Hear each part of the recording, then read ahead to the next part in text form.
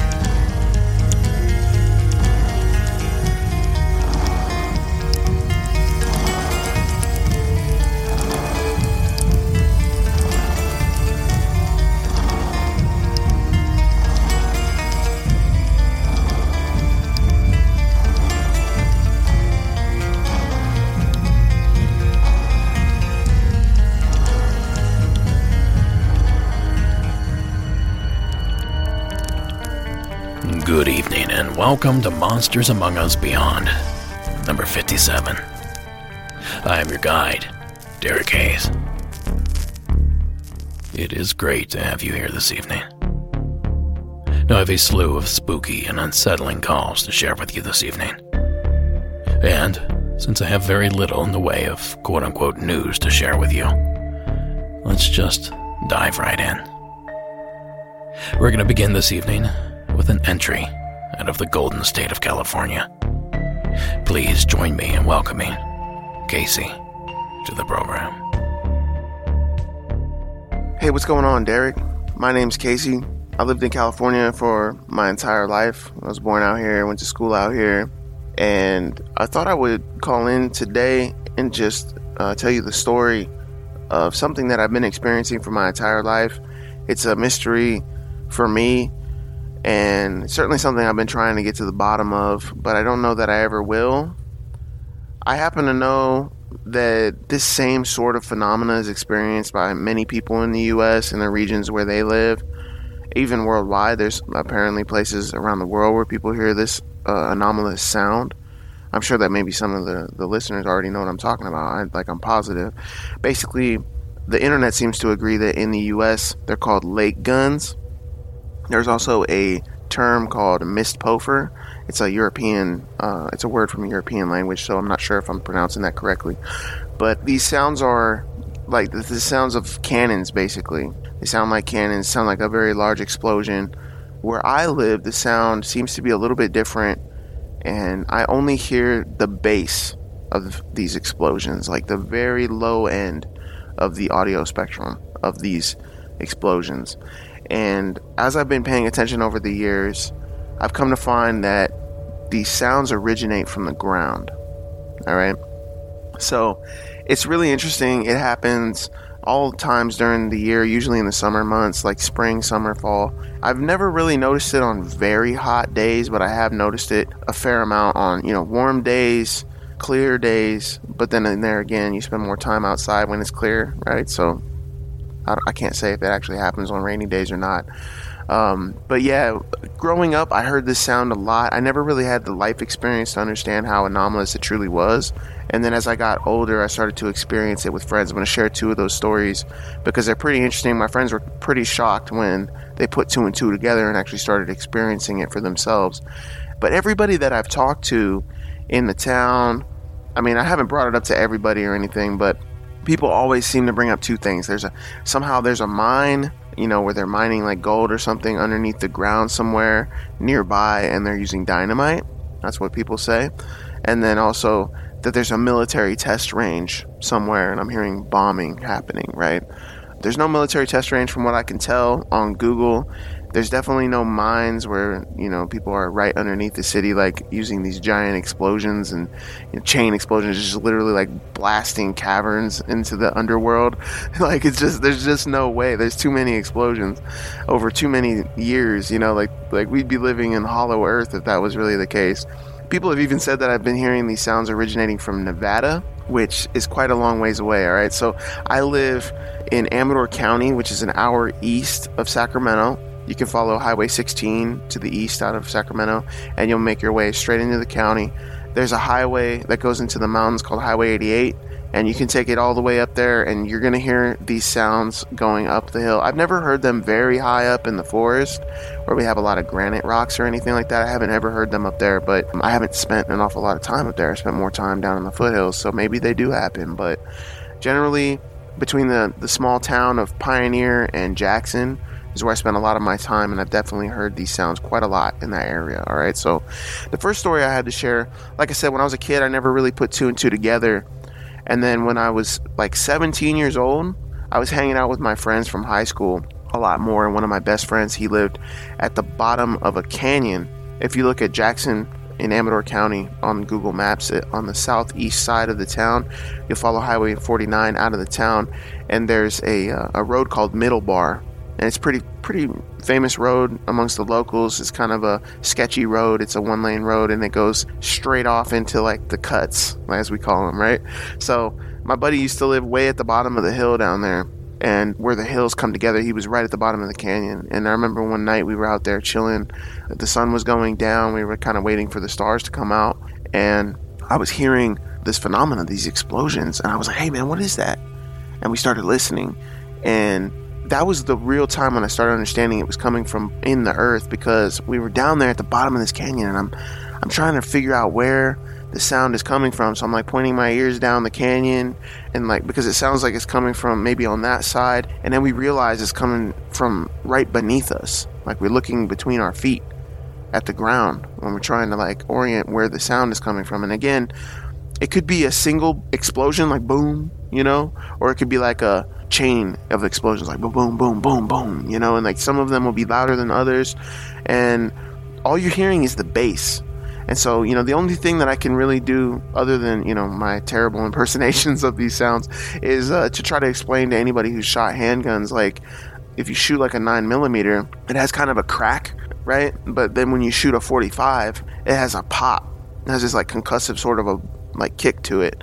And that's the feeling that I get from it, this concussion. And you're hearing, like I say, only the lowest portion of the audio spectrum, the bass of this event. And it has to be massively powerful. I mean, I try to wrap my mind around the distance and how, extrapolate how much energy it must be, be comprised of in order for me to hear it at the level that I'm hearing it. And it's pretty remarkable.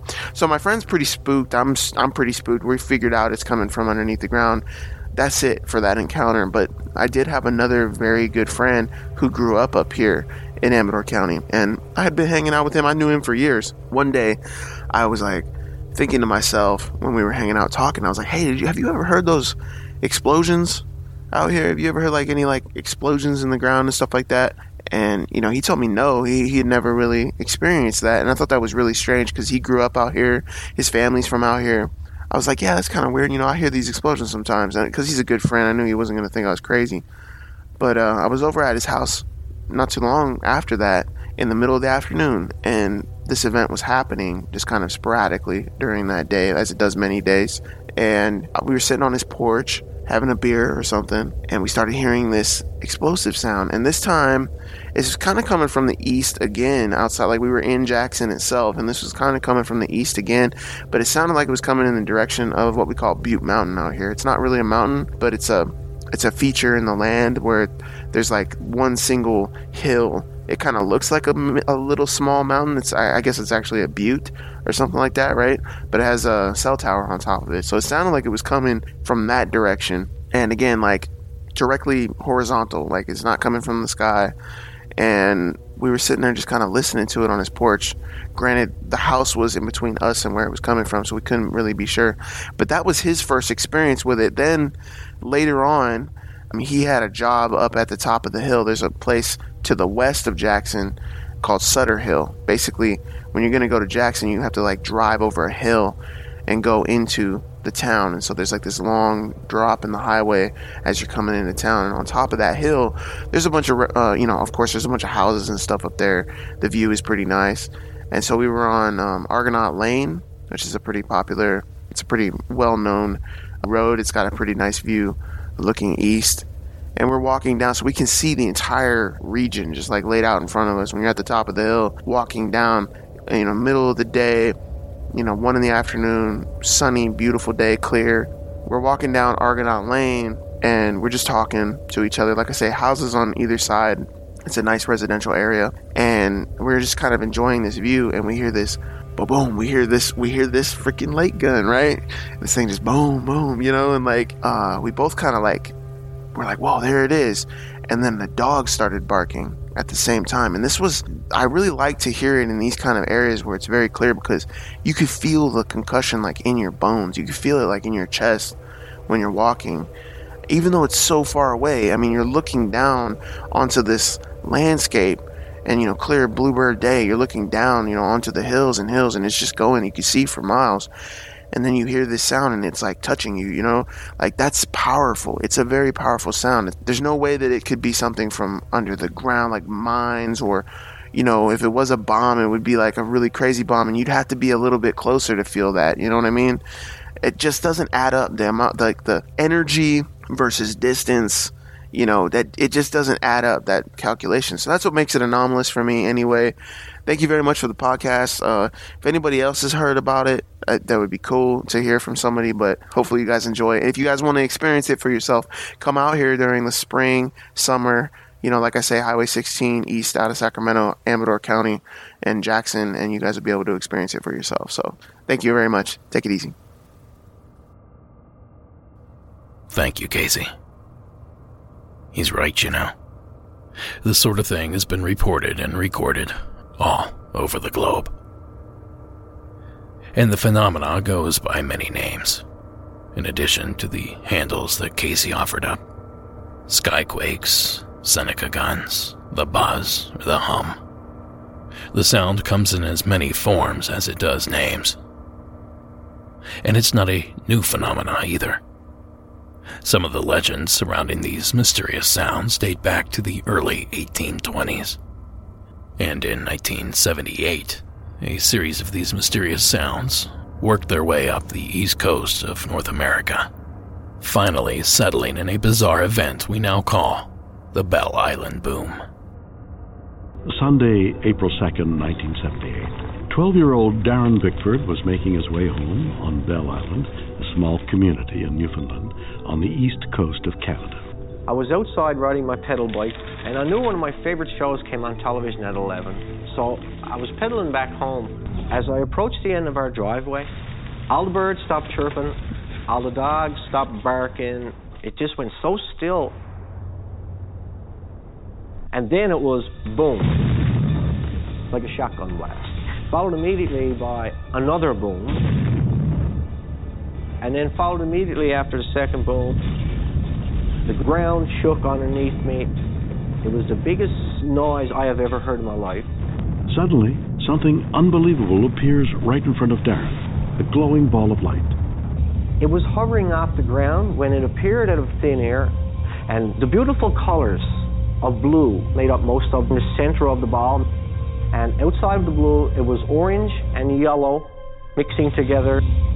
And then just like that, the ball of light just disappeared into thin air. It was all over in 4 or 5 seconds. But those 4 or 5 seconds are burnt into my brain just like a roll of film. The massive explosion was heard over 60 kilometers away. Its impact wreaked havoc. People reported exploding TV sets, blue flames shooting from electrical outlets, and a strange beam of light coming from the sky. This bizarre event was dubbed the Bell Island Boom. Now, like with Casey's story, officials in the area had all sorts of explanations, each with their own flaws and shortcomings. Lightning, ball lightning, something called a superbolt, the Concorde jet, and even a Russian radio wave weapon were all offered up as a solution. But whatever it was, it held some sort of significance, because Darren was paid a visit by some strangers not long after the event. There were these strange men. I was told they were scientists from Los Alamos, New Mexico. The Los Alamos National Laboratory built and tested the first atomic bombs. Could there be a connection? The men interview everyone involved, including Darren and Jim. I told them everything I knew, and next thing, I was more or less ordered to turn over my exhibits to the gentleman. Now, the Jim referred to in that clip from the television series Weird or What was a local fire investigator that had taken samples of some of the strange phenomena. Phenomena that he claimed, in his expert opinion, could not be the result of lightning. So whatever blew up over Bell Island is a mystery to this day, as is the countless other mysterious sounds covering our planet. So thank you again, Casey, for sharing your town's noisy secret. Now, if you have a story to share, simply call our hotline at 1-888-608-NIGHT. That's 1-888-608-6444. And since it seemed to go over so well last time, I'm bringing back Patreon questions and comments, beginning with Ben W's. And he writes, Derek, congrats on 6 years. I mean this as the highest praise. You may well go down as the heir to Art Bell. Take care, Ben. Well, gosh, Ben. Shucks. I certainly hope I don't let anyone down. Those are some big shoes to fill. And thanks for the kind words. And because I have quite a few, let's do 2 here. The second is from Samantha S., and she writes, Absolutely love your podcast. I have not been able to get into another. This is the first podcast I have ever listened to, and it might be the only. I'm trying to get my mom to call in her experience, but she's shy. I'll keep trying. Thanks so much, Derek and Sarah. Well, thank you, Samantha, for including Sarah. She works awfully hard on the show. And as for your mother's story, I know a dirty trick that might get the story recorded. Open the voice memo app on your phone, hit record, set it on the table, then ask dear old mom to tell her story. When it's all over and done, then you tell her you recorded it and ask if it can be used. Well, I don't know if this is legal or not, but if you really want the story, there's a way to get it done. Thanks, Samantha, for writing in. And speaking of capturing stories, I'm sure Kelsey would love to have the opportunity to capture her father's story. But instead, she's here this evening to share it for us. So please, welcome Kelsey from the state of California. Hi, Derek. My name is Kelsey. I live in Santa Cruz, California, but I actually grew up in Yucaipa, which is pretty close to where you are, as I'm sure you know. But I'm calling with a story that is not actually mine. It belongs to my dad. He passed about a little bit over 2 years ago, and if he was still alive, I would love for him to call in, but unfortunately, I have to tell it in his stead. So my dad was always kind of a spooky person. Despite not really being interested in the supernatural, he seemed to kind of attract it. He had a lot of stories about, seeing people on the side of the road or things moving around his house, phantom dogs, that kind of thing. But one story in particular always kind of stuck with me that he told me about his 20s, where he was working in San Diego at the time, and he was doing a lot of home repairs and drywall and that kind of thing. And when he was living with a buddy, he had this cherry wood walking stick, and I never heard where the walking stick came from. He may have told me, but I forgot. But it was just this, this really nice walking stick that he had, and it seemed to never stay in one place. Not him or his friends moving it, but it would just appear in different places around the house, or it would disappear for a while. And he always thought it was kind of weird. And then at some point, he couldn't find it anymore. It just disappeared. He didn't know what happened to it. Apparently, he didn't think too much of it. And then sometime later, he was pulling down some drywall in a house that he was working on. And he pulled down the drywall, and inside the wall was this same cherry walking stick. And every time he's told me this story, I've gotten like really crazy goosebumps. And so I thought I would call and share. I wish I had more detail, but unfortunately I never recorded it or anything.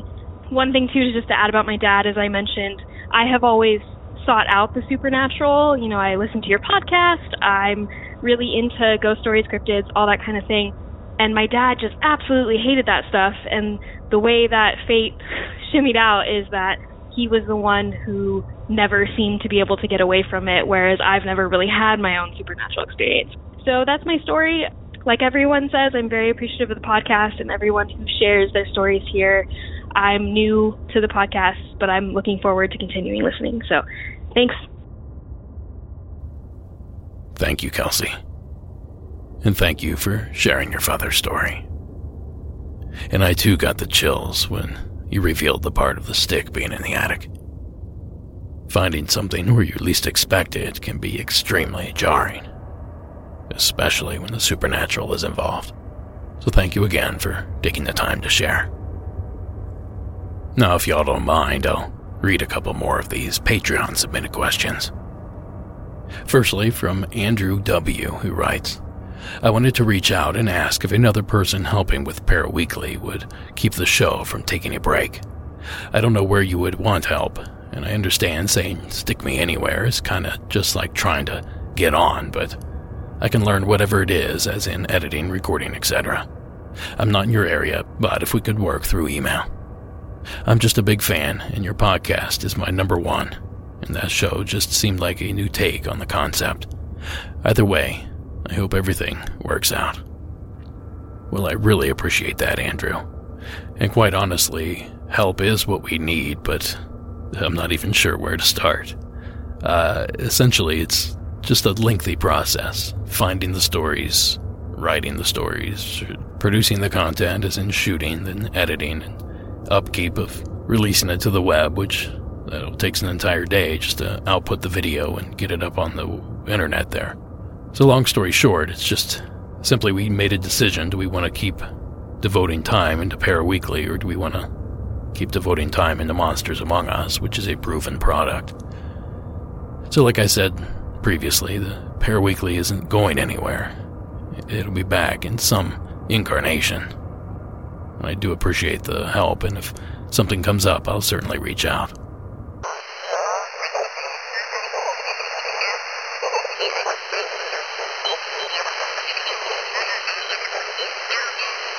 Now let's move on to a ghostly legend. Dylan, out of the state of Kentucky, is back with a tale. Hi, Derek. This is Dylan from Kentucky. Just wanted to call and give you guys a story with a place I used to work at. I used to work at a college, Eastern Kentucky University, and I was a custodial there. And I worked in a building where it was famous for a spirit called the Blue Lady. And supposedly she was a student at Eastern back in the 1800s. And she hung herself on the top of the bell tower. So since then, she has haunted the place. Well, I had worked in that building for a year and a half. So when I first started there, I was in the bathroom cleaning and everything. And all of a sudden, the sink started to turn on one by one. And then all the commodes started flushing one by one. And I asked maintenance about it to see, maybe it was a mechanical problem. And they said they normally don't do that. Normally it's just one commode or one sink will turn on, out of a dime. So yeah, that happened. And then I was in the auditorium where she's supposedly be seen the most. I was in the auditorium when we was cleaning, and I felt like this spider web was all around my head, and I was trying my best to get it off, and I could not get it off. And once I left the room and walked upstairs to the main floor, it went away. It was just odd I tried to explain it to the guy that I worked with, and he's like, yeah, that's happened to me several times. And he used to work in the building all alone, so he experienced a lot of things. And then also on the campus, there is the Sullivan Hall, which used to be a hospital at one point in time where they held little children. And my wife stayed there while she was trying to get her nursing degree. And she would say that she would hear little kids running down the hall, laughing and talking. And she said that one time she had her shoes outside of her dorm room, and when she woke up in the morning, they was inside of her room, and there was nobody on that hall except her and her roommate. So she's experienced some things on the campus. It's a very scary place, and you can look this up on history online, and also there's a couple of YouTube videos explaining the history of these hauntings.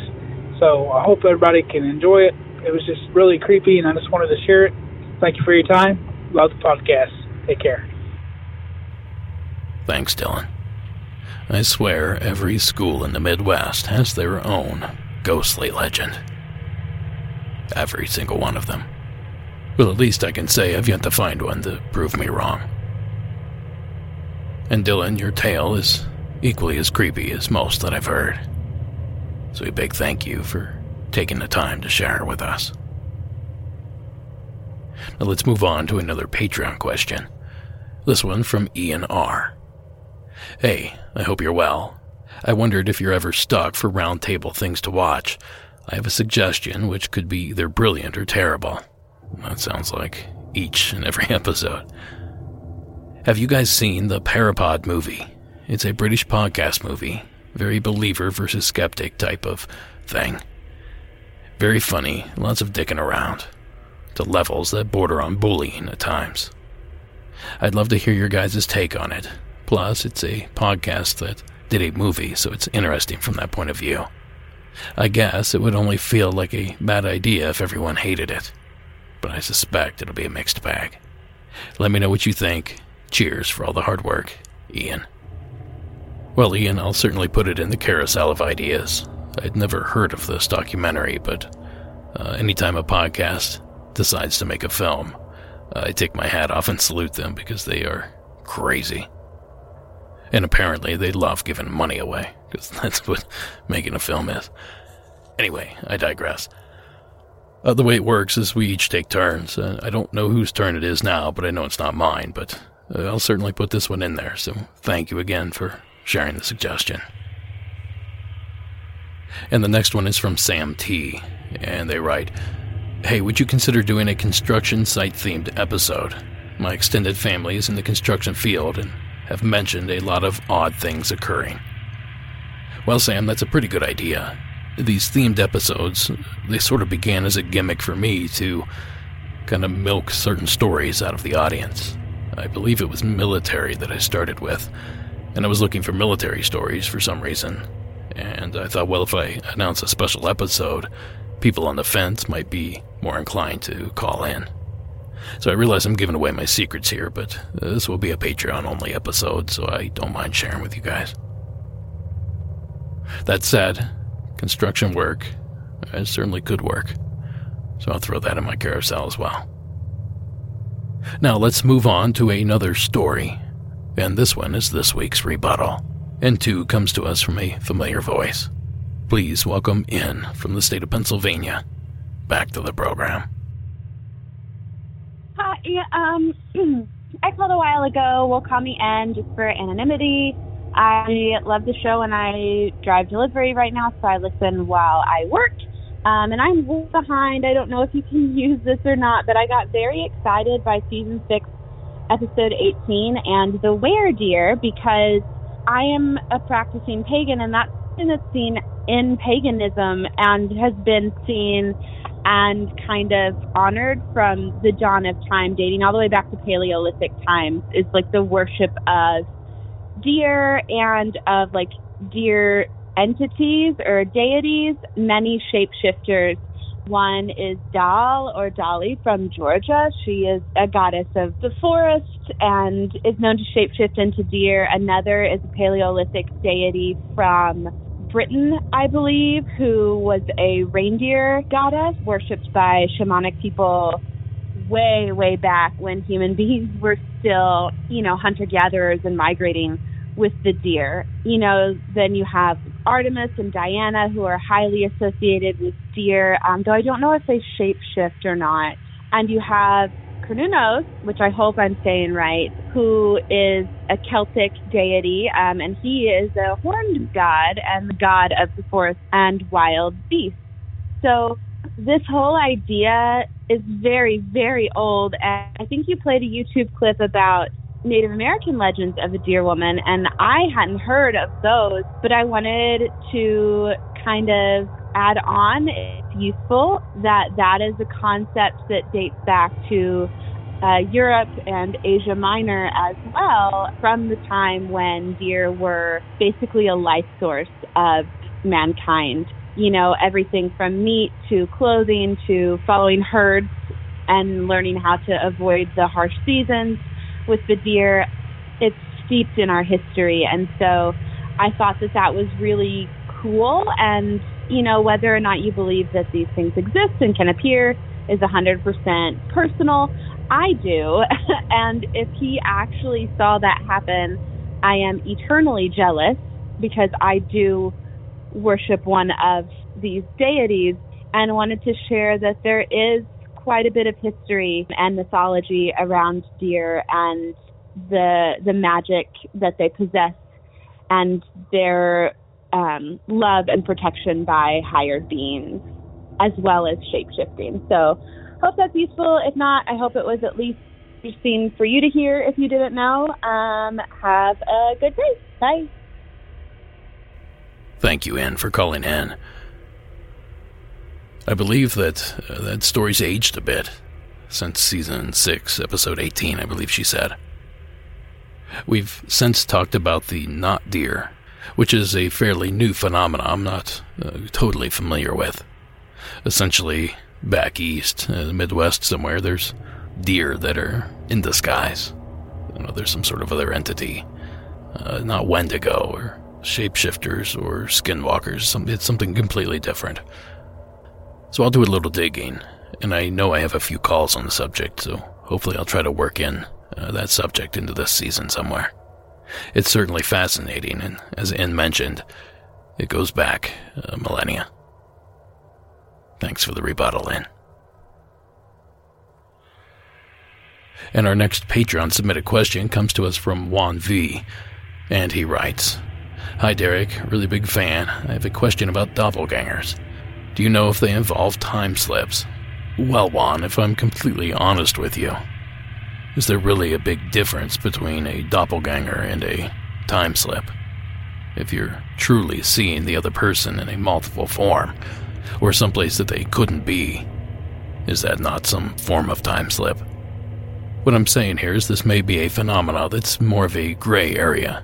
Time slips, doppelgangers, glitch in the matrix, that sort of thing.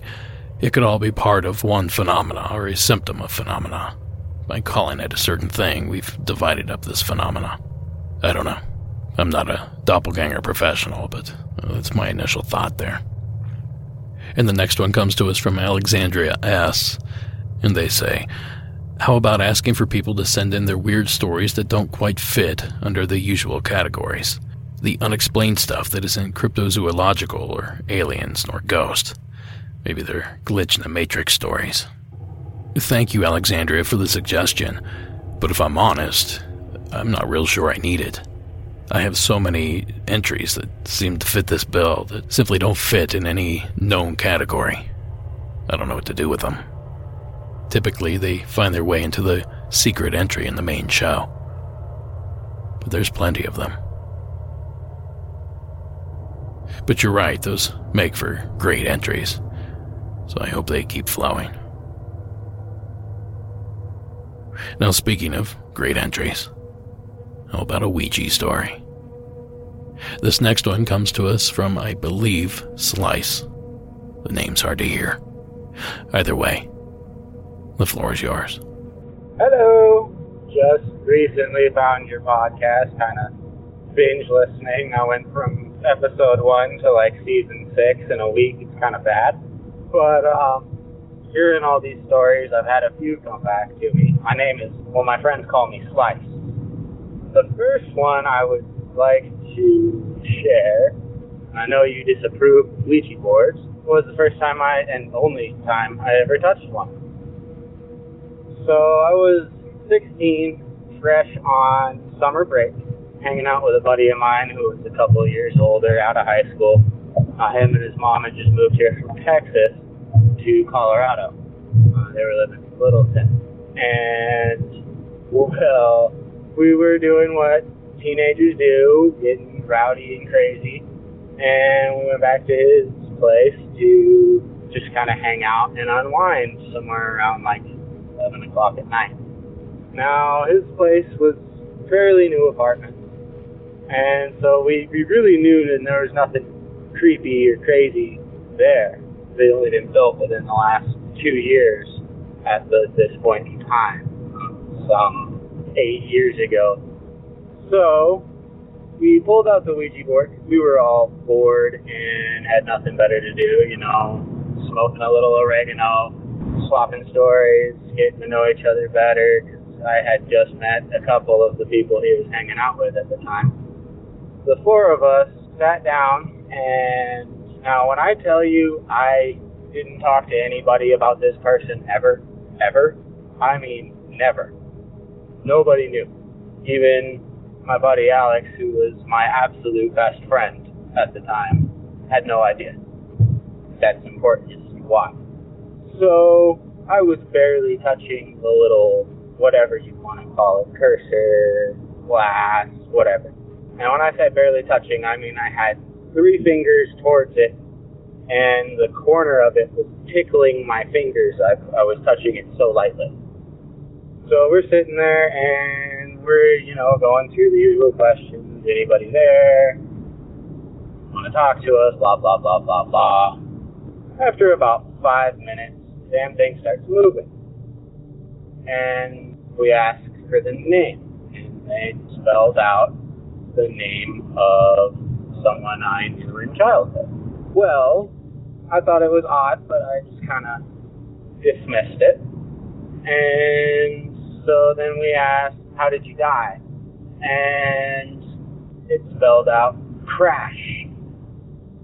And I thought that was really weird, because the last time I'd heard from this person, or about this person, I should say, I heard that she was in a really nasty car crash.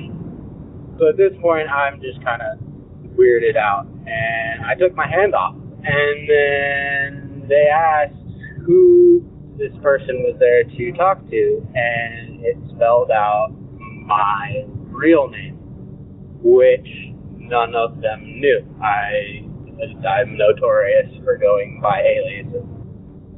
At this point, I could not handle the uncanny resemblances and stood up, walked outside to go smoke a cigarette, because I was just freaked.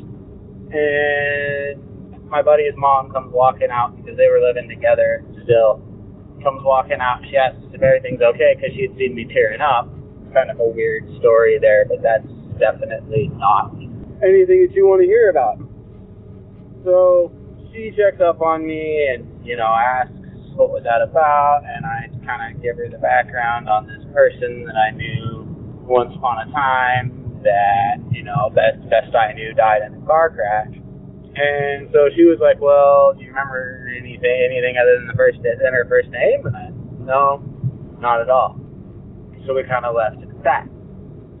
Fast forward like 5 hours, give or take. At this point, this conversation ended right about midnight, and we all kind of went to bed a half hour later. I woke up somewhere right around 5 a.m. because the sun was just peeking over the horizon. Just enough light to be able to see in the room. And I felt daggers from somebody's eyes just digging into my soul. I felt like somebody was sitting there glaring at me. And I kind of sat halfway up from my spot on the Sierra mattress that me, Alex, and his mom shared when we were hanging out, because they didn't have any furniture quite yet. They'd literally just been there a couple months. But I turn my head and I'm looking around, and I see someone standing there. Now, mind you, the other two people who were there was a short white girl and a skinny African-American kid. Alex himself is, average build, and he's of Hispanic descent. Definitely not any one of those three. But so, standing behind the reclining chair, one of the only pieces of furniture in the whole house, was this Caucasian guy, big round glasses, and real heavy set. I mean, 400 pounds. The chair was about 3.5 feet tall. He was standing about 2 feet over the top of it. So I'd say he was at least 5'7". And I could see the counter through him. The kitchen counter behind where he was standing. I could see the white countertop through his chest. And I blinked and rubbed my eyes, kind of slapped myself once, and then looked again, and he was gone. Never saw him again. Never played one of those stupid boards again either. I hope it's useful for you. Like I say, I got more stories. I'll be calling back. Keep doing what you're doing. It's fantastic. At 20 episodes a season, in 6 seasons, it's roughly 120 episodes you listen to in a week. Damn, Slice. That's too much Monsters Among Us. But man, we're glad you're a supporter. Anyway, let me clarify a bit about the Ouija board. Slice had mentioned that I'm not a fan of them. Quite the contrary, I love them. I think they're beautiful pieces of artwork. I love the history, I love the culture, I love the lore behind the board. I don't necessarily believe they're a gateway to the other side, however. Only because of the multiple times I've experimented with them, if you want to call it that. I've yet to experience my own contact from the other side. So until that day, I'm highly, highly skeptical. That's not going to stop me from having a handful in my office here. Thanks again for sharing that call. And let's pop back in with our Patreon listeners and their submitted questions. And this next one comes to us from Brittany K. She writes, "Hi everyone. I was curious if anyone remembers what episode it was where a male caller told a story about a road trip.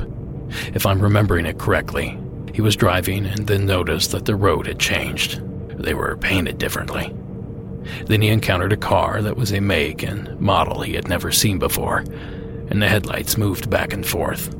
I'm just going down an alternate reality timeline / Mandela effect rabbit hole, hopefully just metamorphically speaking, and would like to listen to it again. Thanks." Well, Brittany, I know the story you're talking about. It's about the Tucker 300. It was a man somewhere in Midwest, the Plain States, I believe, Iowa, Kansas, Missouri.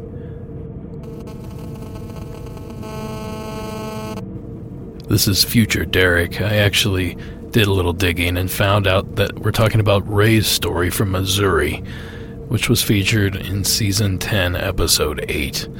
So go check that out now. Well, I did a little search, Brittany, but I wasn't able to find that one quickly, but it was a pretty popular call. I'm sure somebody out there will comment where this is. Hey, this brings this up yet again. I really need some sort of database, some sort of record of what each call was on each episode. So when someone asks, we can simply look and refer them directly to the episode. Who's got that kind of time? Until those magical fairies show up and do that work for me, we'll just keep guessing and we'll see what we can do about getting you that information, Brittany. Now, this next one's pretty short, so I'll squeeze it in before the next call. And it comes to us from Joshua P. "Hey, there was a story a couple episodes back about a couple working on an old airplane in Houston and encountering a 6-foot bird with a human face inside. I think the culprit could have been a harpy eagle. Check them out. At a distance, I can totally see someone thinking it's taller than it really is. and the face is eerily human-like when looking straight on. Allow me to Google this. Now, I'm actually familiar with the harpy eagle, but I'd never thought of it as a culprit for a cryptid sighting. But if you Google it, you can certainly see that the face is strange. The feathers on the back of the head sort of ruffle out and give it a more oval-shaped head. A few wild feathers on the top make it look like ears or tufts of hair. And I'm not gonna lie, this thing is huge. Standing, it's probably at least 2 feet. I threw an image up in the show notes. Have a look, let me know what you think.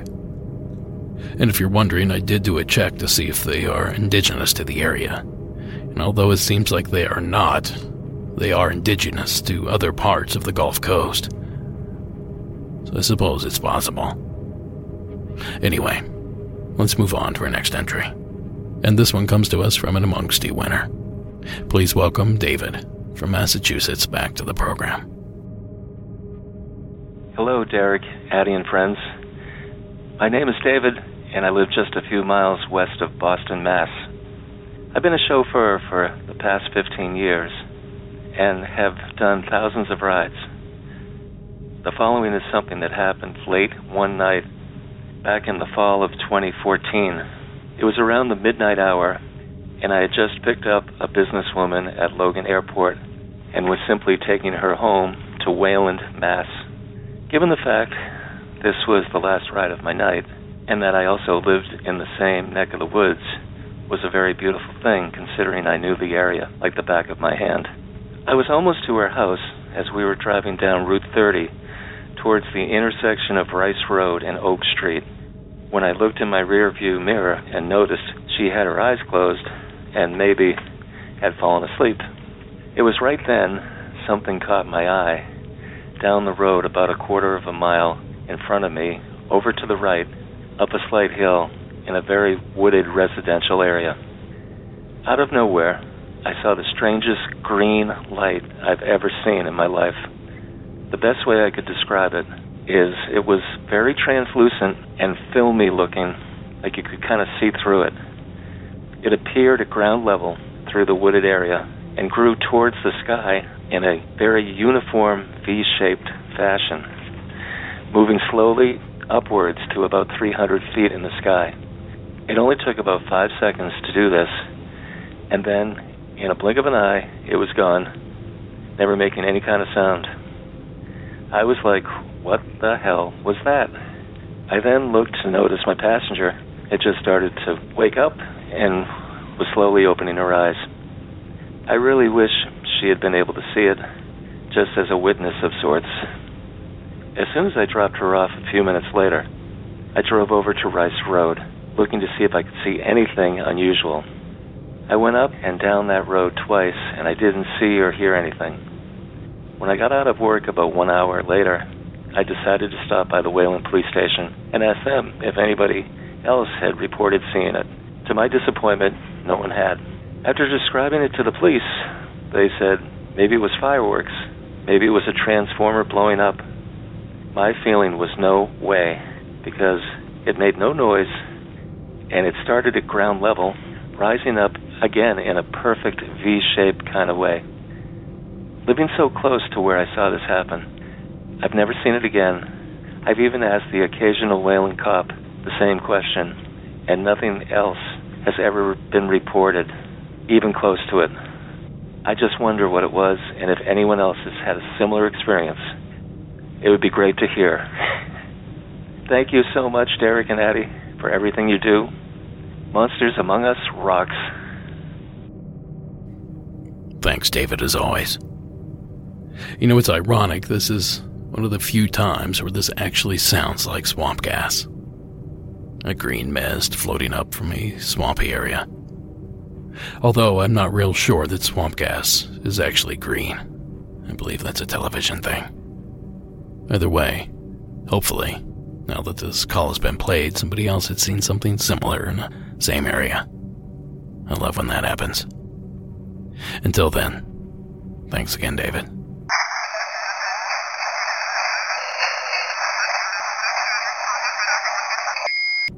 Now, our next Patreon-submitted question is a two-parter. From Amahia, I think I'm saying the name correctly. And the first part is in response to our Rewind episode with the guys from Hysteria 51, Brent Hand and my buddy David Flora. I like this format as a spin-off. It would be fun to see you do this, only include a Patreon fan, or any fan. Interesting idea. I'll be sure to put that in my back pocket. Where will I find a sucker willing to sit down with me for 3 hours to record one of these? Anyway, also from Mahia, I'm a Hoosier. My grandparents always said it came from the old days when much more of Indiana was covered in forest and people would say, "Who's there?" which sounded like, "Who's there?" or Hoosier. Interesting, I never heard that one before. That kind of gives it a creepy context, if you let it. I'd always heard, and this probably isn't correct, but it's probably Buckeye lore, that a Hoosier was defined as a useful idiot. No offense to the fine folks of the state of Indiana. But as a Buckeyes fan, I got a kid. Well, let's move right along to our second to last entry this evening. And this one comes to us from Brooke in the state of Virginia. Hey there, my name is Brooke. I'm from Virginia, but the story takes place in Okinawa, Japan, on Kadena Air Base. So, my husband at the time was working nights, or swing shift rather, and that's between like 3 p.m. and like sometimes as late as 1 or 2 a.m. So I would usually try to stay up and greet him when he got home from work. And we had 2 dogs, so I would usually end up walking them one last time around midnight, just so that they had all their bases covered and all that. Anyways, one night I was walking down the center of the road because there wasn't really a sidewalk in the area that I lived in. So I was walking down the middle of the road trying to get my dogs to their favorite potty spot, and I started hearing whistling. Now, I'm in base housing, so there's like tons of other people around me, potentially, but most didn't seem to work nights. So there wasn't like people coming and going at all hours, because the next shift usually comes in before the previous shift lets out. So if my husband's getting off at 1, the next would come in probably 12:30-ish, and there wasn't anybody like driving around in my neighborhood. No one else walking their dogs in the middle of the street at night like me. So anyways, the base is full of like old bunkers from like World War II. The Japanese and Okinawan forces, just hunkered in, preparing for American raids and all that. So there were a lot of Japanese casualties all around the base, all around the neighborhood I lived in, just all over the place. So I am under the impression that I was potentially being followed by maybe a ghost, since no one was around at the time. But anyways, this whistling followed me for probably a good 2.5, 3 miles, just because at a certain point I started getting a little pissed off that somebody was following me. And I'm not a small woman. I'm about 5'10", close to 200 pounds. Like I'm a big girl. I'm going to fight you. And at the very least, I'm going to confront you. So I wanted to get to the brightest point that I knew, and that was sort of near the base golf course. And I get down there, and the whistling is just like somebody's just like whistling at me. It was absolutely insane. And I turn around once I get into the bright area, and like the whistling sounds close enough that I should be able to see somebody at this point. There's no trees, there's no jungly portions of base to assume they were hiding in. They should be out in the open, and there was no one. At this point, one of my dogs looks like she's about to like jump out of her own skin, and I just start booking it home pretty much. But yeah, that's not the only incident of weird paranormal activity that I had while on that base, but that is probably my favorite story. Thank you for listening. Have a great rest of your day. Bye. Thanks, Brooke. Now, oddly enough, the story rings a bell. And I couldn't quite put my finger on it, but there was something out of Japan that had to do with ghosts and whistling. Now, I know there's some other legends in Central and South America, and I think Africa, but this was a Japanese legend specifically. So I quickly took to Google before I began speaking about Brooke's call. And that's where I relearned that whistling was a form of communication for bad guys traveling on the roads and trails in Japan. Highwaymen, murderers, thieves, that kind of thing. And in the night, they would whistle back and forth, communicating when their next mark was in place or where the rendezvous point might be. Well, the legend is now, at least with my interpretation, is that these bad folks have passed on but haven't necessarily moved on. They're still roaming the trails and roads of Japan, whistling at night, in search for friend, foe, or their next victim. So it's a good thing, Brooke, that you didn't spend any extra time out there. You might have got a history lesson you weren't ready for. Thanks again for sharing the entry. Now our next question is concerning Monsters Among Us Beyond number 54, and comes to us from Aubrey B. And she writes, "Hey, I have an answer for Alyssa. So if you go to the subreddit called Crawlers, there are numerous accounts of multiple humanoid-looking things that are white and could be described as ape-like.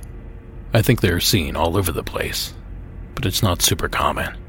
I know Derek has talked about crawlers before, but the crawlers I was familiar with are usually white and are on all fours. Sometimes they're standing up. Also, Derek, if you need someone to help go through your calls, I have a good amount of experience going through personal paranormal accounts, and so on. Feel free to send me a message if you want." Well, I truly appreciate that offer, but if I'm quite honest, I got a tight grip on that collection. You see, that's the only thing making me important in this show. I'm the keeper of the stories. You can't get rid of me. But no, seriously, I do appreciate the offer. And as for these pale crawlers, she's right. There are reports of these things throughout the Midwest, and I know I've talked about them quite frequently on the show, especially lately. Some of these newer cryptids that seem to be coming out are downright terrifying. Well, this next call, and our final call, is not about crawlers, but it is a story that takes place in a city I used to live in. So without further hesitation, please welcome our anonymous caller from the state of Ohio. Hi, Derek. I'm going to choose to remain anonymous. I live in Columbus, Ohio, and this story takes place around 2012.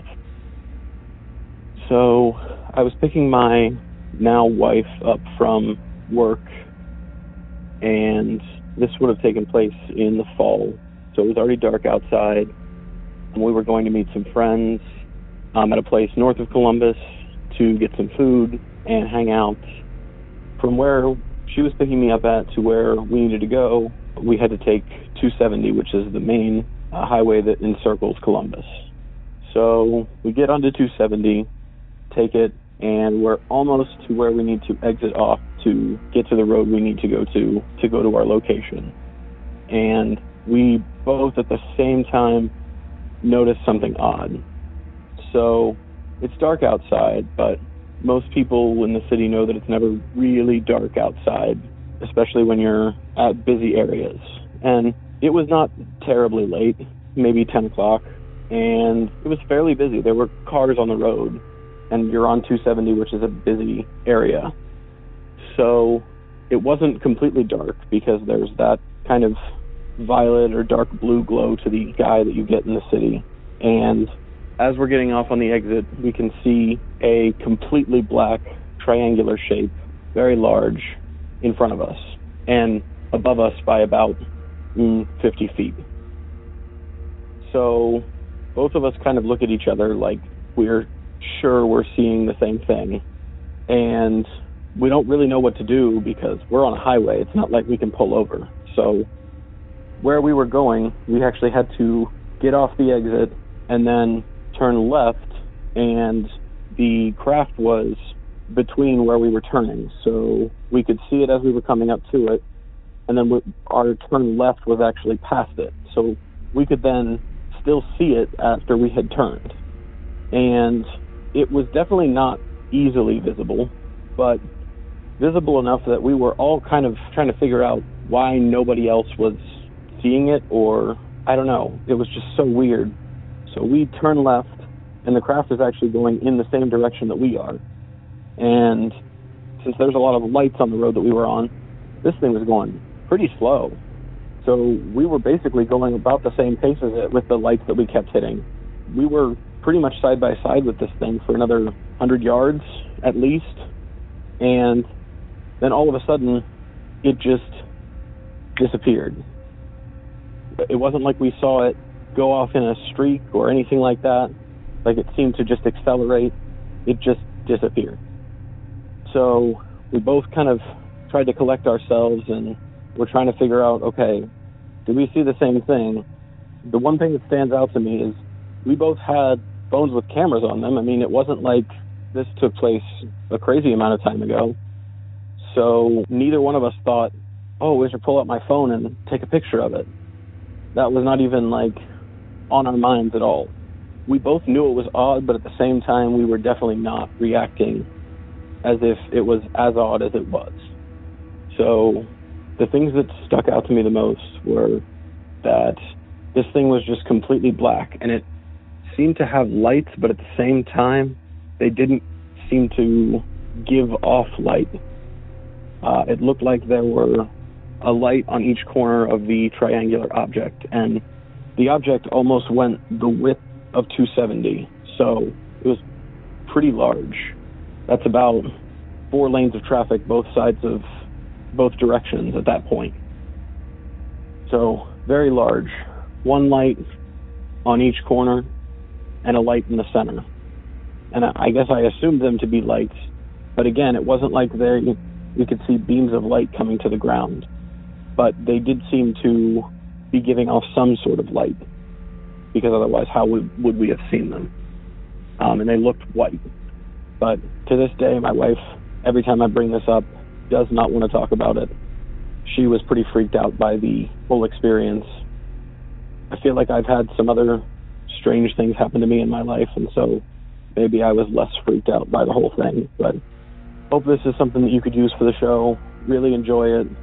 Really enjoy you giving people the platform to share their stories and feel a little bit better about the weirdness of life. Thanks, Derek. Bye.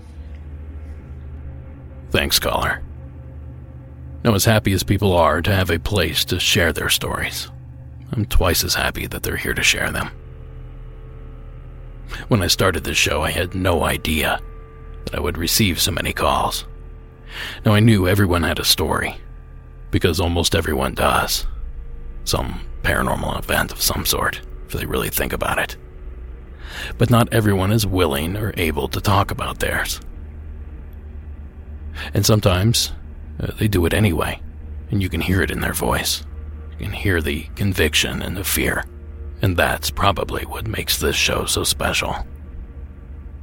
The emotion. And you can hear the emotion in our caller's entry here. You can tell he was unsettled. You could tell that his wife was upset. And having grown up in that area and lived in Columbus specifically for a number of years, I can tell you the area is fairly wide open. It's flat. There's not a lot of hills and large buildings, that sort of thing, to obscure your view. So a lot of people should have seen this thing. Should have been on the news.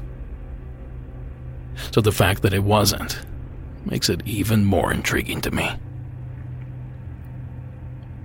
And I should point out that the Wright-Patterson Air Force Base is probably 90 miles away, if that. So a lot of elements here to add to this mystery soup. And we thank you, caller, for sharing the main ingredients. And before we duck out of here, I have one more entry submitted over Patreon, and this one from Gabe S. And this also is in reference to Monsters Among Us Beyond number 54. Make sure to tell James that when he sages his place to remember to leave some windows or a door open, so whatever you want to leave can get out. Dead on, Gabe. And I myself will admit that I often forget to include advice like that. And sometimes I feel like I've said it so many times that I don't need to say it again. But as Gabe mentions, sometimes the details can be really important. So I want to thank all of my callers for this evening, and I want to thank everyone that wrote in a message, because that's going to do it for this episode. Monsters Among Us Beyond is written and produced by me, Derek Hayes. All audio used in this production is done so under the protection of fair use. And the terrifying score that you hear, well, it's Iron Cthulhu Apocalypse, Co.AG Music, and Carl Casey at White Bat Audio. Thank you so much for listening. Thank you so much for the support. And until next time.